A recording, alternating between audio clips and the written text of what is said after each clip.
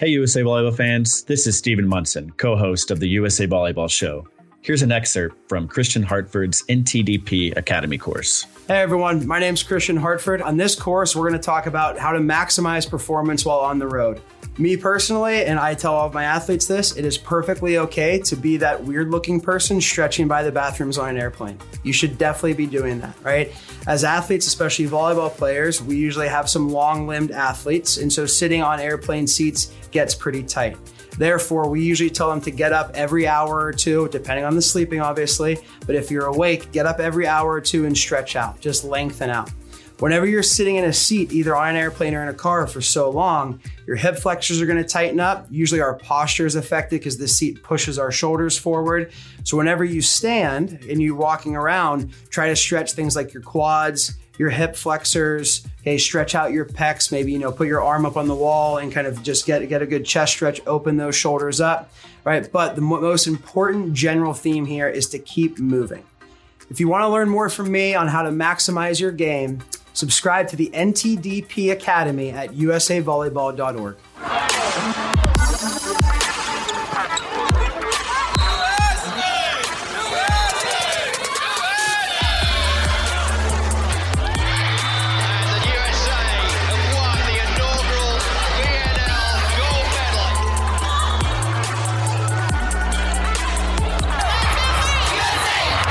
From the Olympic City, Colorado Springs, Colorado, this is the USA Volleyball Show. And here are your hosts, Clarence Hughes and Stephen Munson.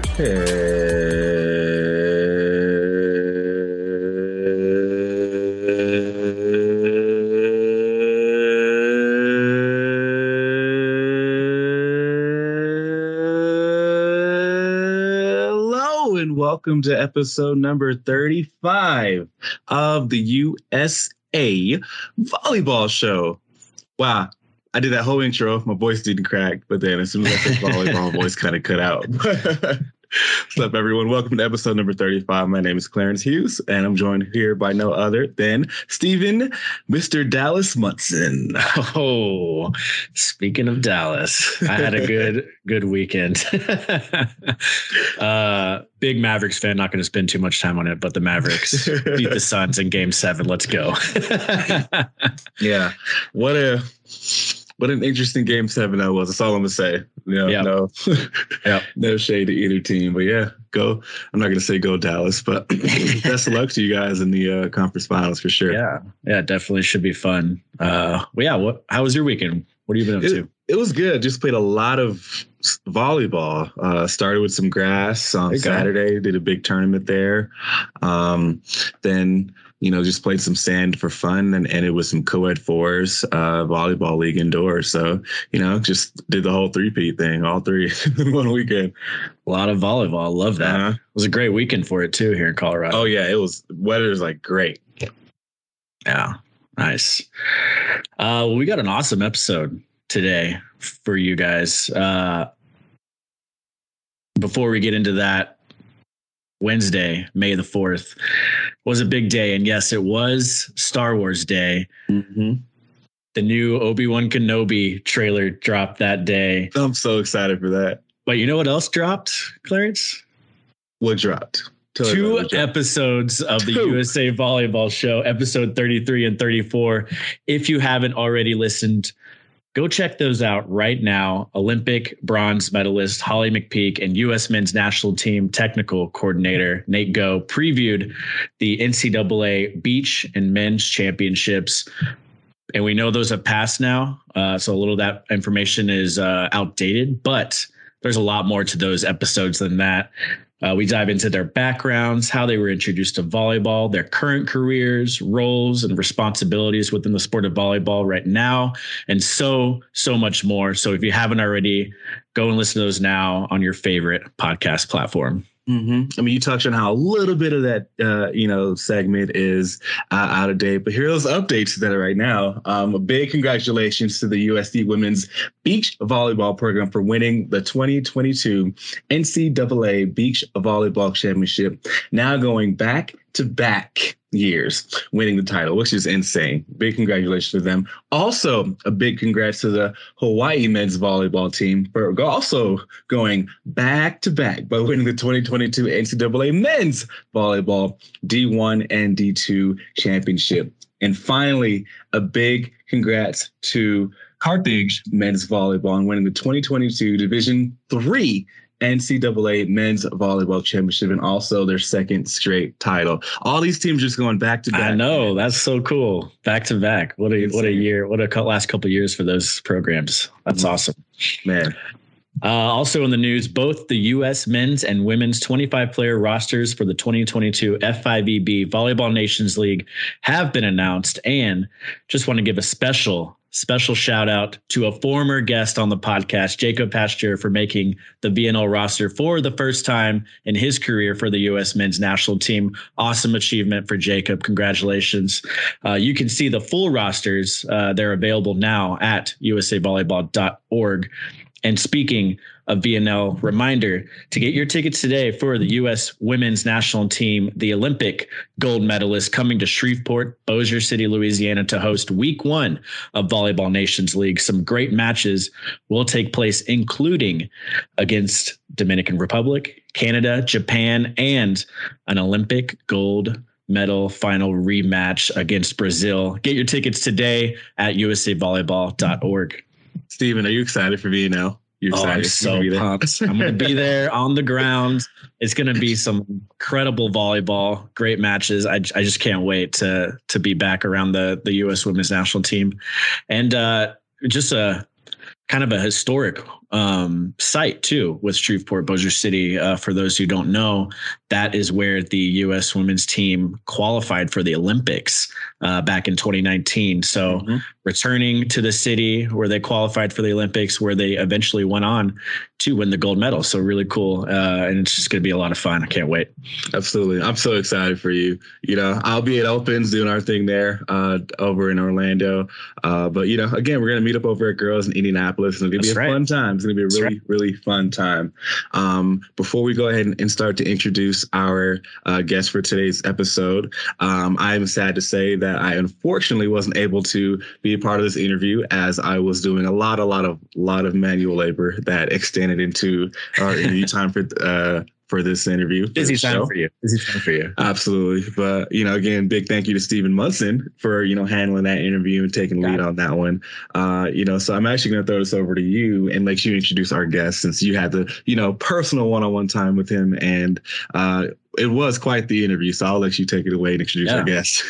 Yeah, not a problem. Yeah. All right. On today's show, we have a legendary guest for you. He coached Pepperdine men's volleyball to 4 NCAA championships, coached the 1988 U.S. men's national team to Olympic gold, has been an assistant coach, a consultant coach, or a scout at 7 more Olympic games, 4 of those teams earning medals, including the most recently, the U.S. women's national team Olympic gold in Tokyo. We are excited and honored to have Marv Dunphy on the show just a week before he'll be awarded the Harold T. Friermood Lifetime Achievement Award at the USA Volleyball Hall of Fame ceremony on May 25th in Orlando, Florida. The award is considered USA Volleyball's highest honor, which recognizes longtime significant contributions to volleyball. And you'll learn a lot more about that in our conversation today. So strap in. We hope you enjoy. Here's Marv Dunphy. Hey, Marv. How you doing? Doing well. How are you? I'm great. It's very nice to see you again, Marv. We got to meet briefly in Tokyo at one of the women's practices, and that was really nice to introduce myself to you and to get to talk to you a little bit. That was fun. Awesome. Looks like you have a lot of history behind you on the wall there. So there's volleyball. Are you just in the athletic office? Are you in your office? Yeah, my office. And one of the things my daughter did in, I don't know, early 2000s is that I came in one day and she had all these photos on the wall, all the team photos, and then everything else, you know, USA, Castro, and yeah, it's just stuff. And so we a tradition we've kind of continued. You can't see the rest of it, but it's pretty neat. It's like a little mini museum of Pepperdine and USA Volleyball. That is so cool. Yeah. I would love to just walk through there and just look at every single picture. That's really cool. Yeah, I would test you, Steve. I would test you and see, yeah, hey, who's this guy? Who's that guy? And oh, man. And I would fail epically, I'm sure. But I would learn a lot, and I would really appreciate that. Well, I'm really excited. Marv, thank you again for taking the time to sit down and talk with me. This is a really exciting time, too, because congratulations, you've been inducted into the USA Volleyball Hall of Fame, and you've won the Frier Award, the Harold T. Friermood Award, and you'll be presented that at the Hall of Fame banquet in May 25th, exactly, in Orlando, Florida. So congratulations again to you and your family on that. You know what? I'm honored and I'm fired up. And I think when anybody starts doing something, they don't think, hey, 50 years from now, you know, I'm doing this so I can get an award 50 years from now. That's I think that's probably the least what's on their mind. And it's unexpected. And, you know, just the fact that he was so instrumental in getting volleyball into Olympic Games and then I was a beneficiary of his efforts. I've told many people that. So I'm honored, and I'm honored to be with some people, the Frier and everybody else that will be there that have done so much and continue to do so much for our sport. And I enjoy that immensely. Yeah, well, I know, you know, I think I can speak for everyone that's been involved in the sport of volleyball and the sport of volleyball in the future too, that it's much better that you've been involved with it, and to have you so involved in the sport for so many years too. So again, congratulations again on earning that award. And I know I won't be at the Hall of Fame, but Clarence, my co-host, will be there. So I'm sure he'll come. If he doesn't make the call today, he'll come and introduce himself to you at the banquet for sure. Sounds great. Awesome. Well, you kind of touched on it a little bit, but what does the award mean to you? Just being so involved in the sport for so many years, going through Pepperdine with the U.S. national team, going to the Olympic Games, NCAA national championships, and just your playing career as well. What does, earning this award mean to you personally? Well, you know what? I didn't know too much about the award, and I think I assumed that it was for people that like Carla Hall that works, right, yeah, for life for USA Volleyball in every aspect, and for me, I've been lucky enough. I think the reason that this award is coming my way is that I was smart enough to be around some really elite people, both from the coaching standpoint and from the playing standpoint, and male and female. I've been just really fortunate to be with some of the best players to ever play our sport. And so I'm eternally grateful for that. And that's been a fun ride for me, independent of the award. But, it's kind of like the frosting on the cake. And, and I was shocked when Doug Beal and Karch and a crew of people got on a Zoom, and I didn't know what it was about. Oh, that's really cool. Yeah. And, and unfortunately, I thought, I said, wow, somebody significant has passed, and they're telling me about it. And I teased Doug. I said, hey, Doug, are you coming back to coach or whatever? Anyway, and I know the magnitude of this award, and I just couldn't talk for a while because of being, honored with this. And that's how I feel. That's awesome. Thank you so much for sharing that. You mentioned just before, when you started getting into volleyball, you never would have thought, in a million years that you'd be here in your career and being presented this award. Something we like to ask all of our guests is just, how were you introduced to the game of volleyball? So I'd like to hand that off to you. How were you introduced to volleyball? Yeah, and I think everybody has their path, and mine was, I think, unique, different, in that I was aware of volleyball because the place I grew up in, Topanga Canyon, a 1964 Olympian named Chuck Nelson lived in Topanga Canyon, where I grew up, and so I was aware he went to Tokyo, but I had never touched a volleyball. And so it was really after I was in Vietnam, Army school, Vietnam, and came back, and I kind of saw it a little bit, I think that spring, summer. And then Chuck Nelson, this same individual, started a Region 13. I think that was what our region was called then, Olympic Development Camp for volleyball. And he said, Marv, he said, would you like to go as the lifeguard? Because at noon and evening, the pool is open for all these people. And so that's how I went to this camp as a lifeguard. And then I just started being part of a group. And that was my introduction. And I started playing and had a couple of scholarship offers and came to Pepperdine. But it was just by chance. It wasn't by design. And I wasn't a volleyball rat that started playing on the beach. And a lot of people perceive that, oh, you grew up in, Southern California. Yeah, right. That's what I would have guessed. Yeah.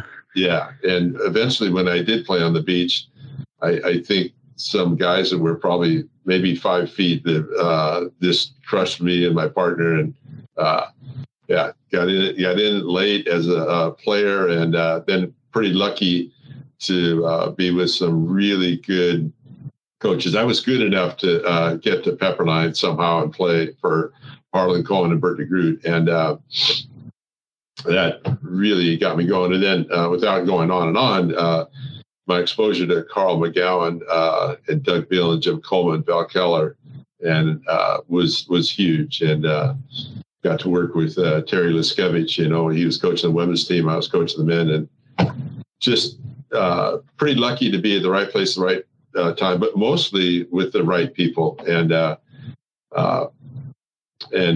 look back at Carl and Doug as just they just helped me a ton. Yeah, definitely legendary company there that you've gotten to experience the game of volleyball with. What specifically drew you to the game and kept you in the game for so long? Boy, I think initially it was, hey, here's something I haven't done. It was kind of new, and the only thing I could really kind of do, I was a fairly good jumper, and I could block, and hitting so, passing no, and but I really enjoyed something. Yeah, I think we all like to do some stuff that we do well, and I think blocking, whether it's eye work, footwork, jumping, handwork, it came kind of easy, and I enjoyed that, and then the team part of it, it just. Teams are something you'll never experience again, in your lifetime. And, being part of teams is always special. So kind of fast forwarding to your time with the U.S. national team, you took over the men's team in 1985, and please correct me if I get these years wrong. But you took over the national team in 1985, and they had just won, the men's team had just won the gold medal in 84. What was that like coming into that team that was so dominant already? And just, the expectations into that new quad just after winning the gold medal. Yeah. I mean, we all like being part of something special, and that was a special group, right off the bat. And actually, if you fast forward it, 4 years, it was, my job was not to mess it up. I felt that all along the way. And when we won it, I felt relieved that we did mess it up. But it was an honor to be part of something that was special. And I think when a lot of people say, oh, what was the best team? What was this and that? And who was the best player? And I think it was halfway through that quad. It was a mix of 84 and a mix of another group that went on for 88. And that, I'd say the 86 team that won a world championship was just filled with some of the best to ever play. And then we went on with, there's 3 or 4 guys that went from 84 to 88, but I think that 86 team was, oh boy, I'd want to say maybe 20% better than the rest of the world. And wow. And then again, fast forward to 88, I remember the third place match was between Brazil and Argentina, and it went, is it going to go 3? No, it went 4. Is it going to go 5? And it went 5. And there was some dead time, and there was a little bit of anxiety because you didn't know we were starting and stopping. And Craig Buck was kind of antsy, big metal blocker who played at Pepperdine. And he goes, a penny for your thoughts. And I said, Craig, not only are we better than this team, we're 20% better than anybody else in the world, and I can't wait to show it. And he goes, me too. And he starts, give me 5, and he was all excited. And I had to keep an eye on him because I thought maybe he was a little too excited. But yeah, pretty neat to be part of something that is that special. So yeah, you're coming in. You mentioned only a handful carried over from that 84 team.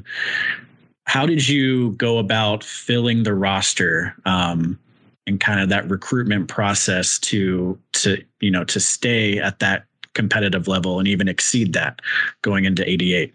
Yeah. So the some of the guys had played for me here that that I was pretty familiar with, Staverlik and Stork and Tanner, and then Craig, we inherited him. And then going forward, we added, I'd seen these guys collegiately, RT and Ludi's at UCLA. So it's fairly familiar with them. And to be honest with you, I don't think I did that much. I think the veterans, Karch Karai, Steve Timmons, Dave Saunders, and I think those guys, and Craig included, they set an unbelievable standard of excellence and how to do everything. And there was some pressure on the new guys to meet that standard. And by the time we came to significant tournaments, they were battle tested just by being in that USA gym. And I think those times, looking back, everybody thinks, hey, here's the gold medal, here's the world championship, whatever. But the times in the gym were the times where you either met the standard or you didn't. And I'm smiling because there were times when those young guys were tested. And I was too. I was new to the international arena, and it's all good. I bet just seeing your smile on your face, I bet there's just so many fun memories and probably a lot of competitive, oh yeah, scrimmages that went on or competitiveness that came out between, the veterans and the new guys. And yep. That's pretty cool to have those veterans there to kind of establish that culture for that team. And then everybody else just had to meet them up to that level. Yep. That's really cool. That's awesome. Yeah. And it really helped. I mean, there was a standard we met, and there was some pressure. And I think when it came to playing, the opponent, it was, it wasn't much tougher than in our practice gym. Right. Yeah. That's really cool. And that's definitely helpful, because then you get on the competition court, and in your matches, and you're like, wait, yep, our practices are harder than this. Yeah. And that was, I think, a really special group when you think of Dvorak and Powers and Berzins and Karai, Timmons, Sterling, Sork. And that was a really unique group, and they were the first of the new. And I think we've had some good teams since then, but those guys were the nucleus that got it going. And those guys and Neville and Beal and Crabb, they deserve, everything. I think in terms of starting that run.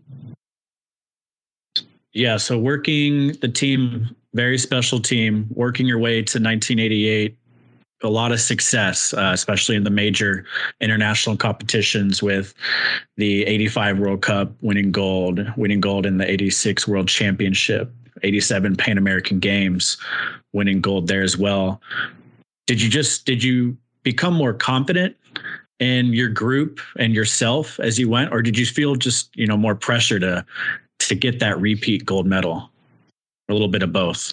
Yeah. So along the way, for me, it wasn't so much the repeat gold medal. It was like, hey, what's next? And I always say this, right. What's your most important match? It's your next one. Your most important serve, it's your next one. And we made it a little bit smaller, by having that narrow focus. And but we knew what the ultimate goal was, and but it wasn't a big weight every day. I think the focus was testing ourselves and testing the enemy, and learning from when you learn from both. We're on the high side quite a bit when I was there in terms of wins and losses, and but I think we learned from both, and we moved on, and I think that was it was important to do. So, can you talk a little bit about your different Olympic experiences and maybe how things were different? Maybe some highlights that maybe stood out to you, from 88 all the way until your involvement this past Olympics in Tokyo with the women's team. Yeah, so I've been to several, both with the men and the women, and I would say the first thought is not one has gone according to plan, and you better be ready for adversity and embrace it. Have plan B, plan C, and be with good people that are on the court and behind the scenes and staff, and that's just the nature of sport and the nature of life. And boy, each one has its own story, and some of them, were really tough. When I think of 2008 and what happened there off the court with Hugh McCutcheon's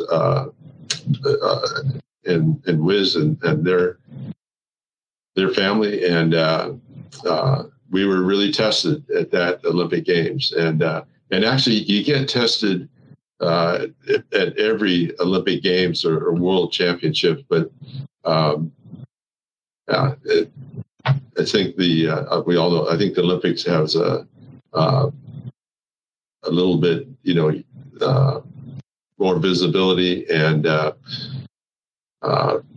there's nothing better than you asked me about the favorite memory. I always liked it singing the anthem, yeah.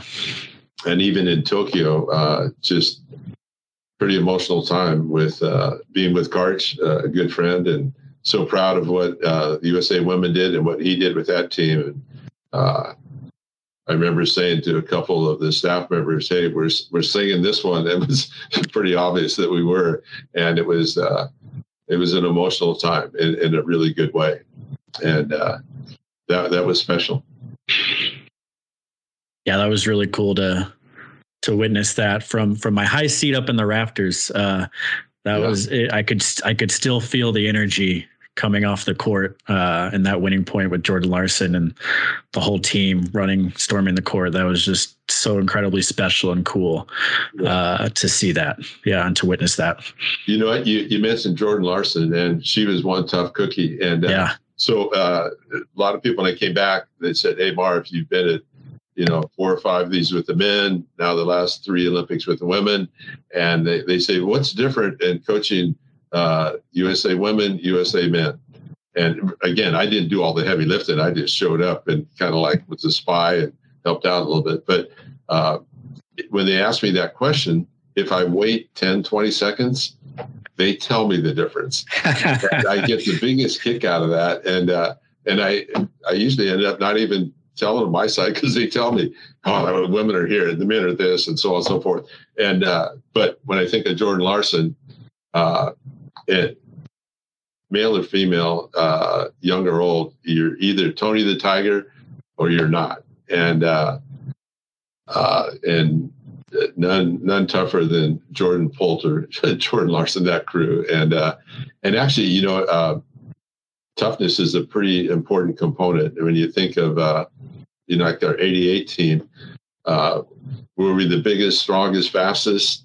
No, but probably the toughest, and not stupid tough. You know, like a baseball player that goes after the Gatorade cooler with the bat or his foot or whatever, but tough when you, I don't know, maybe you have to overcome, you know, hot, sweaty, slippery floor, officiating calls that don't go your way. And it's important to be tough. And I think one of the things that I've seen in the teams that have won it is that they've been pretty tough. You mentioned Karch earlier, and just, you know, specifically being there with him and the team in Tokyo. Curious to know, you know, what you think about Karch and as Karch the coach and his coaching philosophy. And I'm sure he's picked your brain a lot too. But just, you know, and the culture that he's built with the women's program is pretty special too. And just wanted to kind of get your thoughts on that. You know, he cares so much. Is he perfect? Am I perfect? You perfect? There's a perception that Karch is perfect as a player and as a coach. But I think, obviously, incredible mind for the sport, and now for teaching and coaching the sport.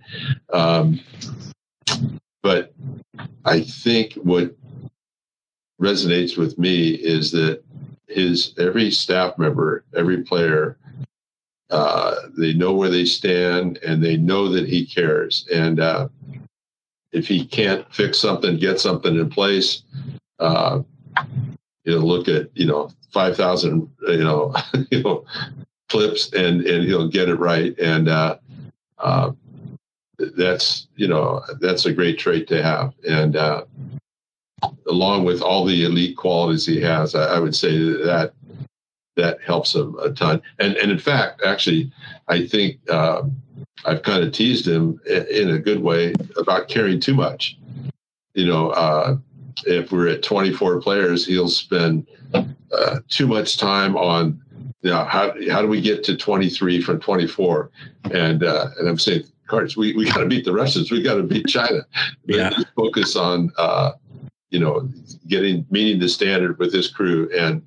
But he wants to give everybody a chance and treat them with respect. And I admire that. And it's kind of easy for me on the outside. Hey, let's get to the task at hand and win a medal here. And wonderful friend. And we had a good relationship when he played. And so then we played, I think one year we played 95 matches, all over the world, and half of them were at home. Well, home was anywhere in the United States. And I remember one time we were on a tour, I think with Korea, playing them 5 times. And I said, Karch, I'm going to see if this other player can carry a load. I'm going to give you the night off. And then all of a sudden things kind of were going south, and, there's a big crowd, and I look at him and he looked at me, and all of a sudden he warmed up and he went out there and, I kind of, I don't laugh at the current NBA players when they take nights off, but he never took one day, one night off. And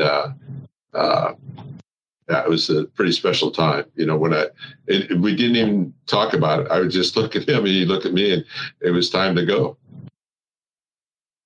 Yeah, that's so cool. And you see a lot in sports and at the highest level, great players going on to be coaches, and it doesn't always work out. They're not always the best coach, but it seems like it's, worked out for Karch, and he's a great coach, and he's building something special with that U.S. Women's National Team program, which is really cool to watch and witness. Yep. And he keeps growing. He keeps learning. He has a growth mindset, and and he works hard too. I have great respect for that. Yeah. Switching gears just a little bit, let's talk about your college career, coaching college at Pepperdine. And congratulations on another award too, being awarded the Pepperdine's head coach emeritus award. That's just for hanging around for a while. Yeah. They should have the old guys. Yeah, that's they can't kick you out award. Well, yeah. They have to put something next to my name. They let me hang out here, so they put something next to my name. Yeah, that's awesome. No, just can you talk a little bit about your time coaching at Pepperdine, and just all the incredible athletes that have come through the program as well? A lot of Olympians on both the indoor and beach side now, have come through that program that you've coached. Yeah, I never thought that I would be around such good people, both at Pepperdine with the USA team and at such a high level. And I'm still hanging out here, helping out a little bit, not formally on the court, but behind the scenes. And I remember when I first started coaching here, in the recruiting process, I would say something about, hey, this is a big decision. It's 4 years of your life. And what I know now, what I didn't know then, is that these young people have had and will continue to have an impact on my life, and in every way, good or bad. Their paths are I share their paths with them, and my path with them, and it's been a lifelong, really fun thing to do. And again, pretty lucky to win a few and be in the arena, of intercollegiate sport. And there's I would encourage anybody, if you're at all uncertain about, hey, do I want to coach? I would give it a try, because it's and actually, as I think about it, you get good young people that you go through life with, and then for my kids, they got exposed to good young people. And sometimes as a parent, we do the top down thing and say, well, here's how to live your life, and here's how to do whatever. But if they see it, I think it was helpful, at least for my family. Yeah. And you mentioned your kids just there. I'm going to just jump to this right here, because your daughter, Alex, is coaching now as well. How did that process happen for her? Was she always interested in coaching? Was that something you kind of gave her advice on? She after she was done playing at USC, I think, she got a master's at Pepperdine, mm-hmm. and started helping out, maybe an unofficial director of ops, and that did everything, scheduling camps, apparel, compliance, and and I think she just picked it up. It wasn't by design, and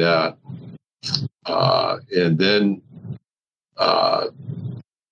she just started with opportunities and options, and I think for a while it was Marv's daughter. Now it's flipped a little bit. Yeah. And now, who's your dad?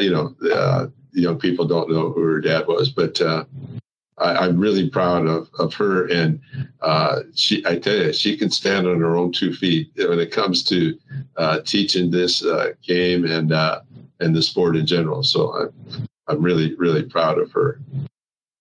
That's so cool. I'm sure for you to watch that. as both the dad and a coach and a player of volleyball too. But especially as a dad, I'm sure you're so proud of her. So yeah, congratulations to your daughter. That's really cool. That's awesome. She's doing well, and she gets it, and proud of her.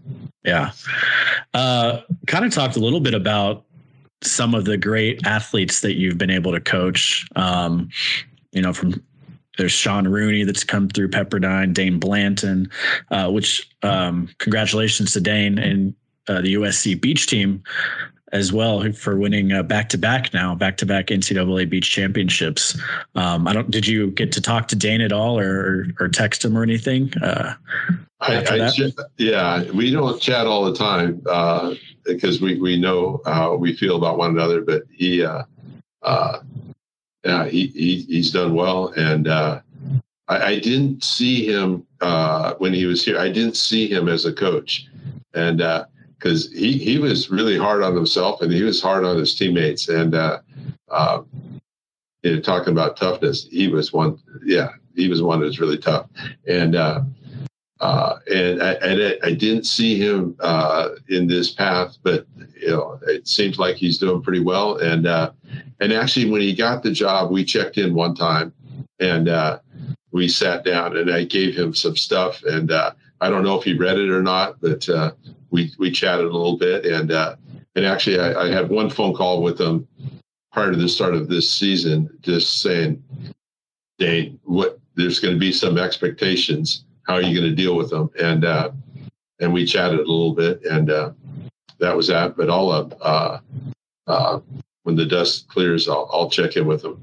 Yeah, that's really cool. Yeah, it seems like he's taken that competitiveness as an athlete and moved it over into his coaching side as well, and expects a lot from his team and his program, and it seems to be working out really well for them as well for USC.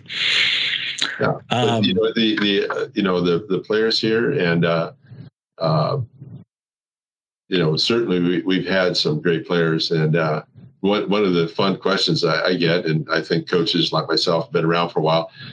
Hey, who was your favorite player? Who was your best player? And it's almost like who's your favorite child? And but it just when they ask that, I reflect back on just the really special players that I've been lucky enough to be around, and they were special when they played, and they'll always be special, kind of like we said. So yeah, when a special player comes into your program, has so much potential ahead of them, how do you coach them up to reach that potential and recruiting players, especially with that potential, to your program specifically? How does that work? The recruiting process, obviously we have to do our homework. Are they in the ballpark, talent wise? And then you check, see if they check all the other boxes. And then then it's a matching process. And I tell them, hey, I told them along the way, if you come here, you're going to get a good degree. You're going to compete for championships. You're going to play with good people, and you're going to have a friend for life. And then, what I really like, there's a few ways to lead. It's top down. This is the way we do things, and then there's guided discovery. And what I really have enjoyed is the mutual exploration. And when you involve elite people in your program, you benefit from their perspective and their investment. And so I kind of chart a little bit of a course for them with, it's a two-way deal. And I learned just as much or more from them as they did from myself and our staff. But I think that's a real fun time that kind of like, I would say, maybe the goal-setting element to, their career in the sport and their life. And then you see when you hit the mark and maybe where you had to go to plan B, and, plan B happens too, because that's the way life is.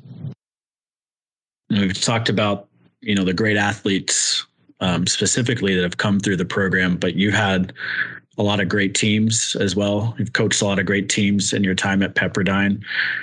What was so special, and we know what stood out to you in that first championship in 1978, which I believe was the program's first NCAA championship as well. What stood out to you from that team and that year? The first thing I think about is if I had been a better coach the year before, we would have won another one.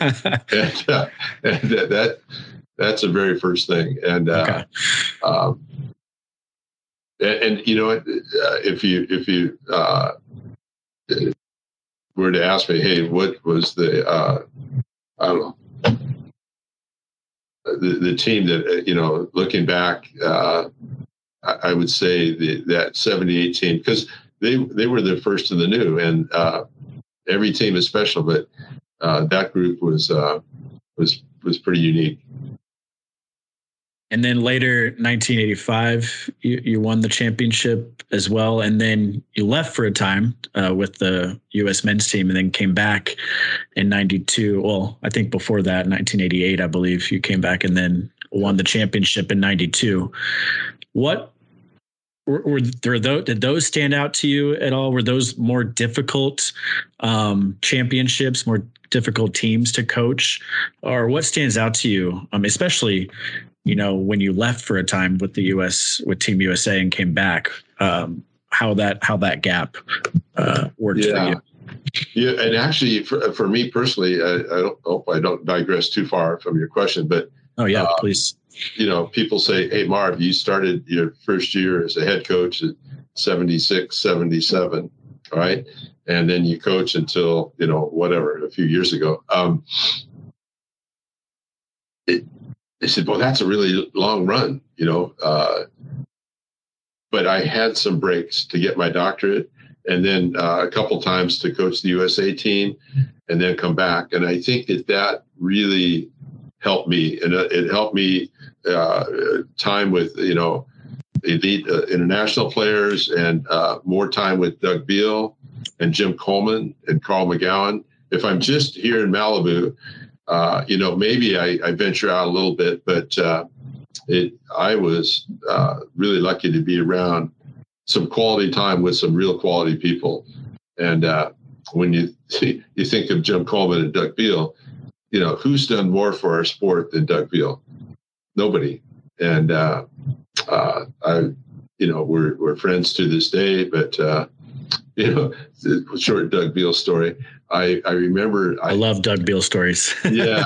Well, you tell me when to stop, because I can tell you.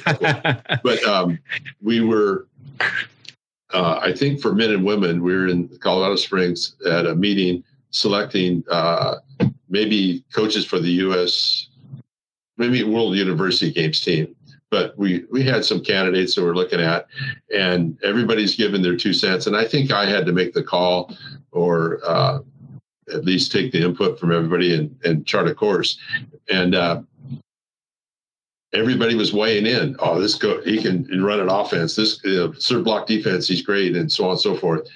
And Doug was not saying anything. He's sitting right next to me, and I'm thinking, Doug, I need to hear from you. I need to hear from you. And finally, when it's his turn, he goes, I want to know one thing. Long pause. And then he said, does this coach have the courage to make the tough decision? That's all I want to know. And it was awesome. And you know what? I've used that over and over. And I claim it as being my own, but I got it from Doug Beal, and he was right on, as always. And another short one is I don't know. We're at a World Cup, which is an Olympic qualifier back in the day, and it's late at night, and McGowan's gone to sleep, Neville's gone to sleep. Maybe it was Hugh, I don't know. So I'm with Andy Reid, and we're watching video in Doug Beal's room, and he says, "Give me that, little remote," and he starts messing around. Well, he works so hard, and not just coaching our team, but with our sport and with USA Volleyball. And within 2 seconds, he falls asleep. And he's holding on to, we want to fast forward, whatever. And then cross court. He's just out of nowhere. He comes up and he's just, half awake, and then we take it from him again, and that keeps going on. And it was so funny. So the next night we're doing the same thing. Well, I think it was, I want to say, I don't know, either 2004, 2003 or 99. I don't know. Probably more like 2003. Well, China gets the 2008 games, and they want to interview this famous Doug Beal. So he leaves our room, and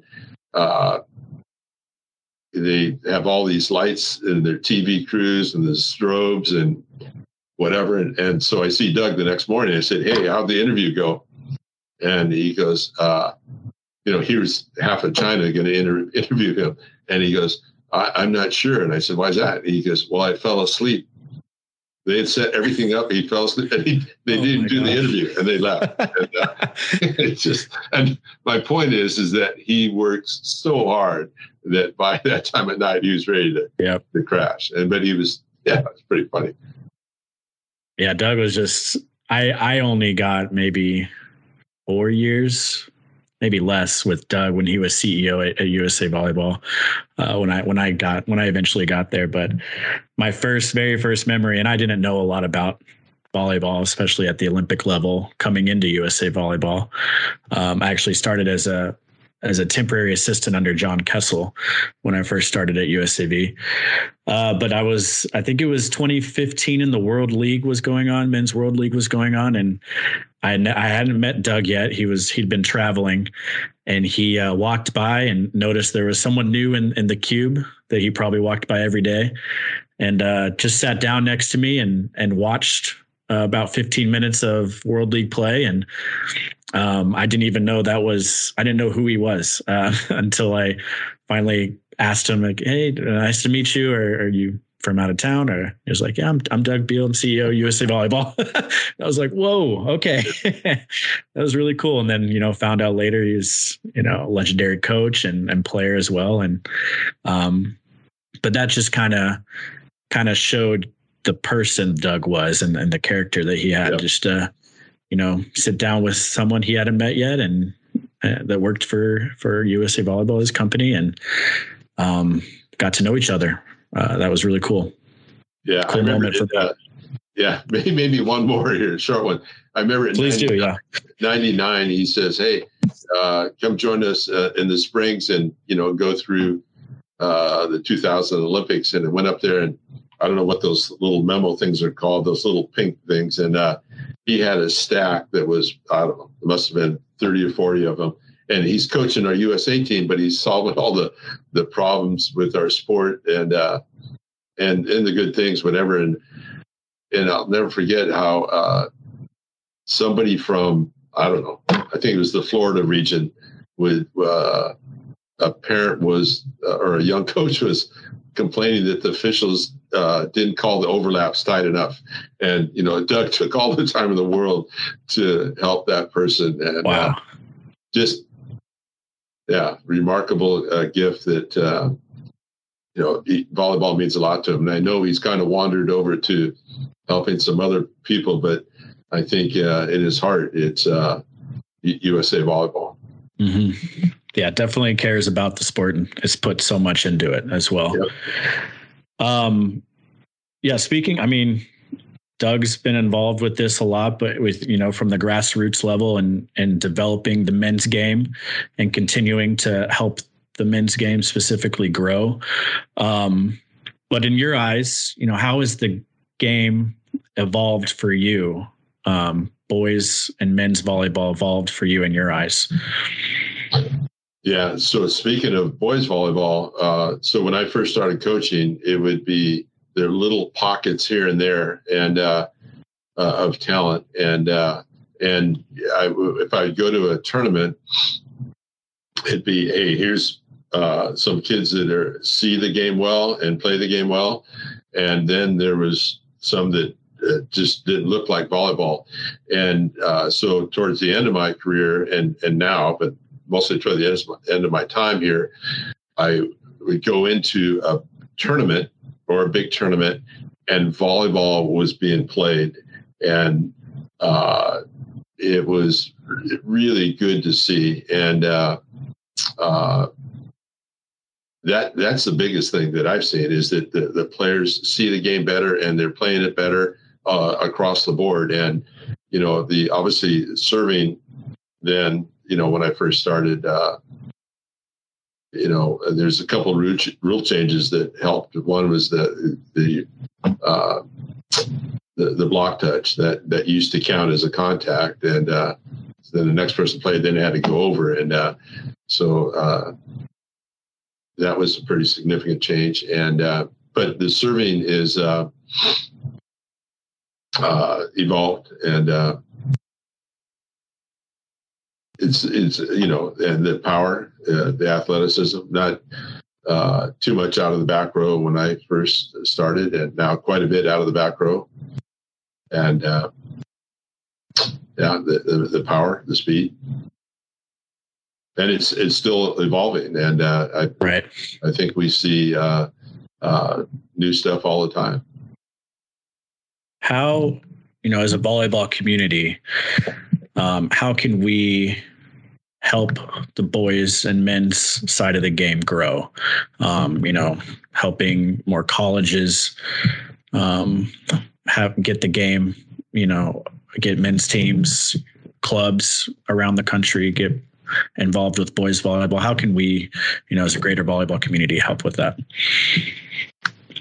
Yeah, and you would be a little bit closer to it than I right now, but I think that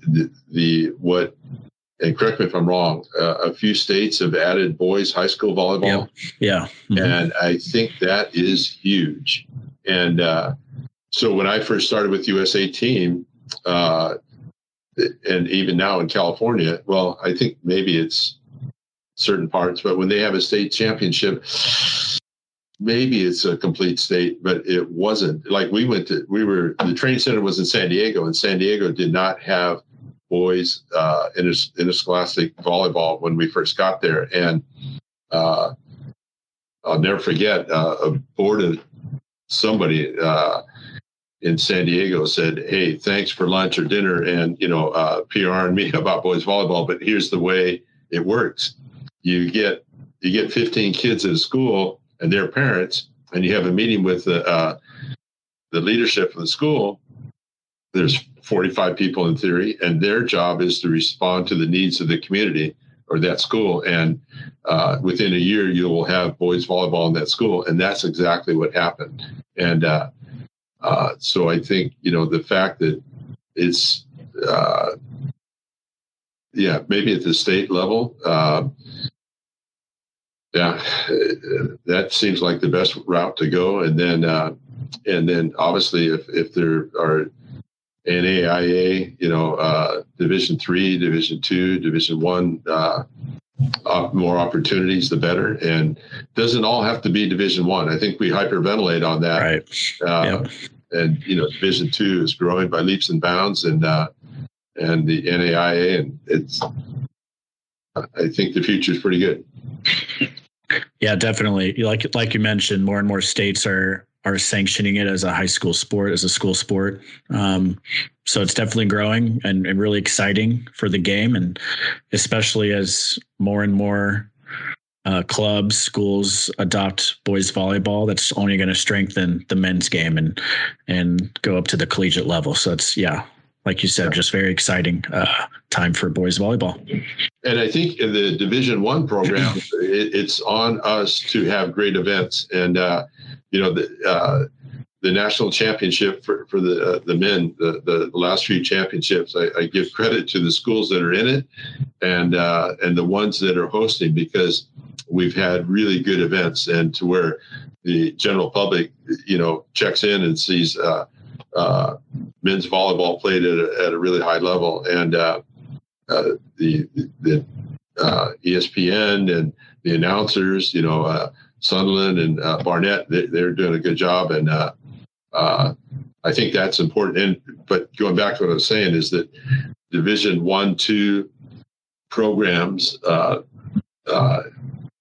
not just being selfish for their little domain, having a crowd there, but for our sport. I think that's really important. And Hawaii has good events. Long Beach has good events. Irvine does a nice job.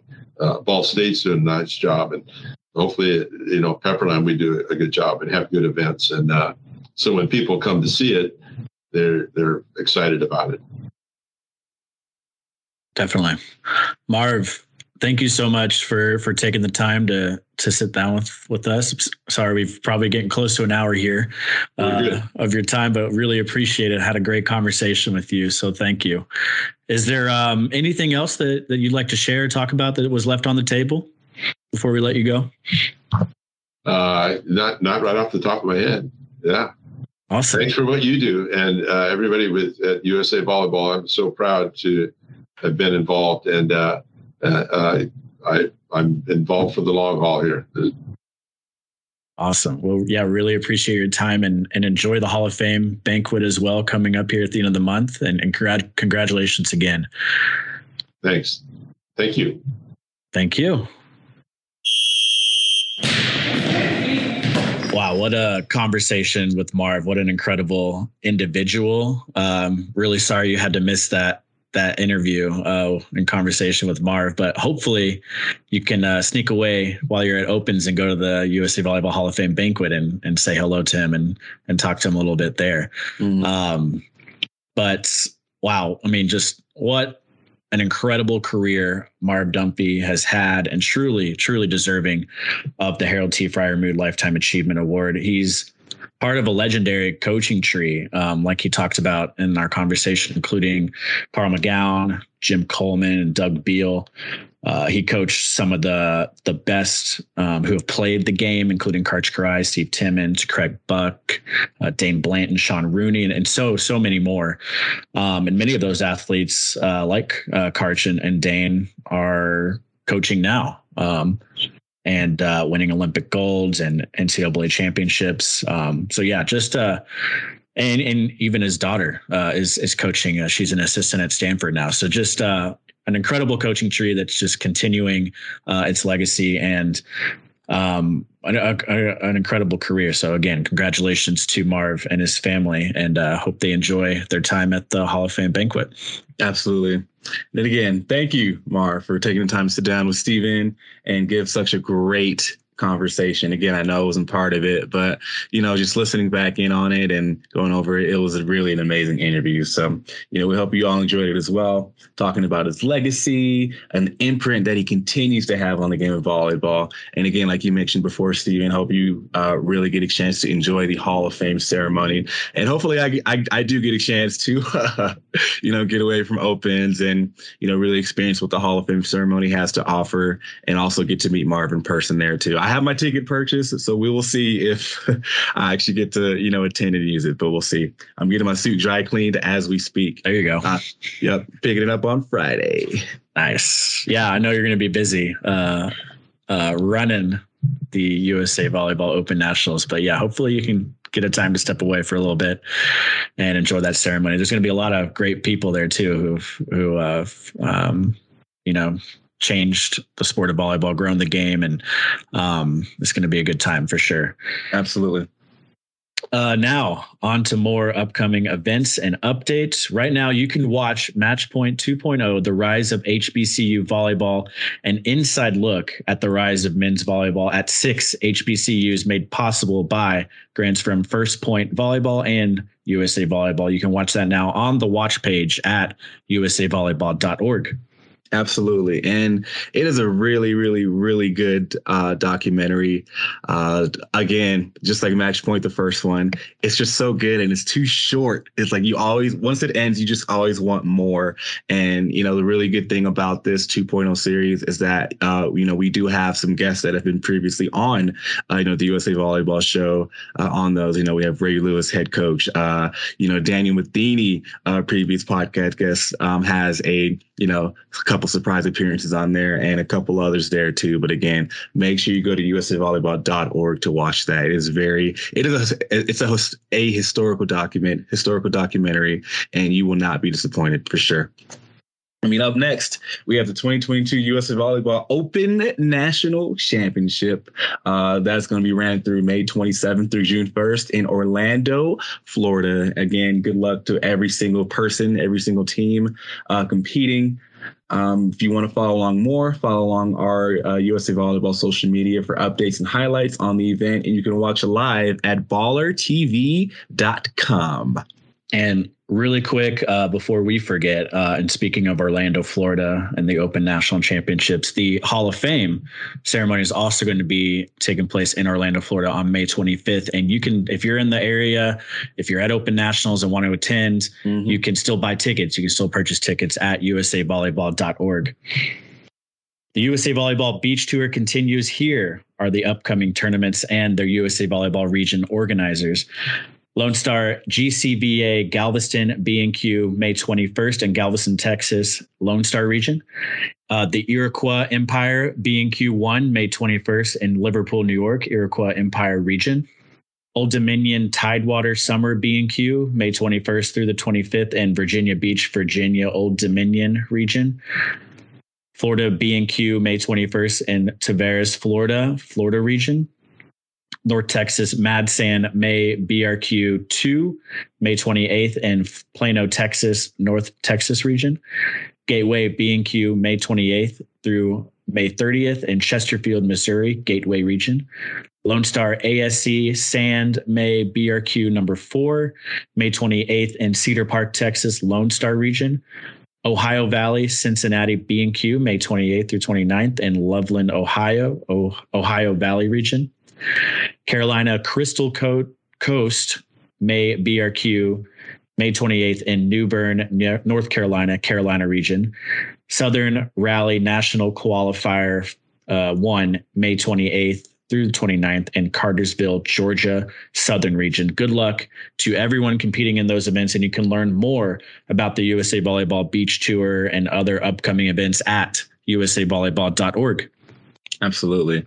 Beach Tour is ramping up the season, and I cannot wait for the championship. I can't wait for that coverage there. Last year was amazing. It seems like everything is just going to be, that times 4, 5, times 10. So I definitely can't wait to that. But also on to the National Team Development Program side, we have the Beach NTDP Spring Training Series West from May 20th through the 22nd in Playa del Rey, California.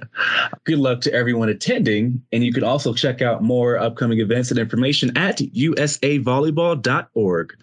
Big shout out and thank you to all the USA Volleyball regions working hard every weekend to put on events for USAV membership across the country.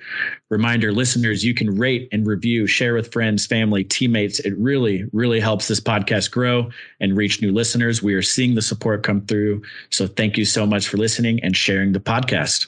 And remember, if you want to chat with us, or maybe you just have a club you want to shout out or you want featured, drop us a line, send us an email, let us know. We will do our absolute best to get you guys featured on the podcast or get your topic featured on the podcast. You can email us at the USAV show at usav.org. Again, leave us feedback. Leave us topic suggestions, all the above. Let us know how we're doing, and we will listen, and we will try our best to see everything through. Reminder, new episodes drop every other week with some special episodes in between. Never know how we're feeling, but yes, stay on the lookout for an episode every other Wednesday. And until next time, thank you all for listening to the USA Volleyball Show. We are the official podcast of USA Volleyball. This has been the USA Volleyball Show with Clarence Hughes and Stephen Munson. Produced by Curtis Ward. Our content producers are Kyle Scholzen and Laura Fawcett. If you enjoyed this podcast, be sure to rate and review. And if you haven't already, please subscribe to the USA Volleyball Show on Apple Podcasts, Spotify, or wherever you listen to your podcasts.